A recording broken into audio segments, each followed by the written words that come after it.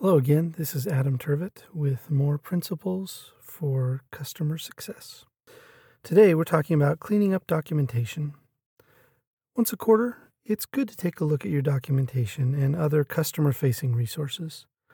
The new year is a good time to do a larger evaluation of the direction and scope of your documentation. Here are some questions to think about as you evaluate the state of your docs. Does your documentation facilitate self-service?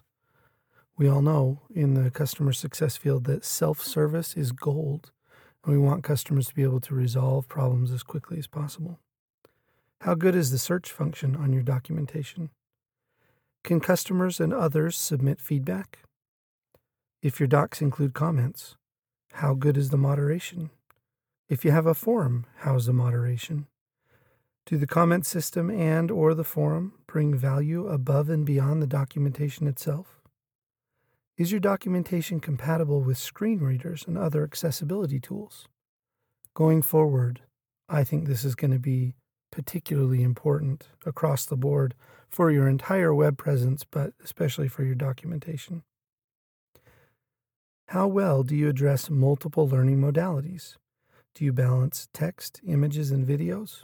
This is actually something we talk a lot about at Spider Oak because across our organization, we have people with very different learning modalities. What does your updating process look like? What does your creation process look like?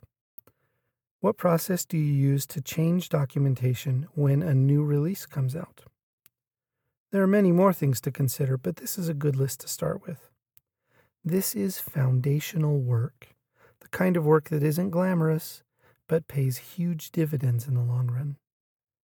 Make the time to add this kind of a documentation check to your documentation system, and your customers will thank you many times over. Check back in tomorrow for more tips and tricks on smarter customer success.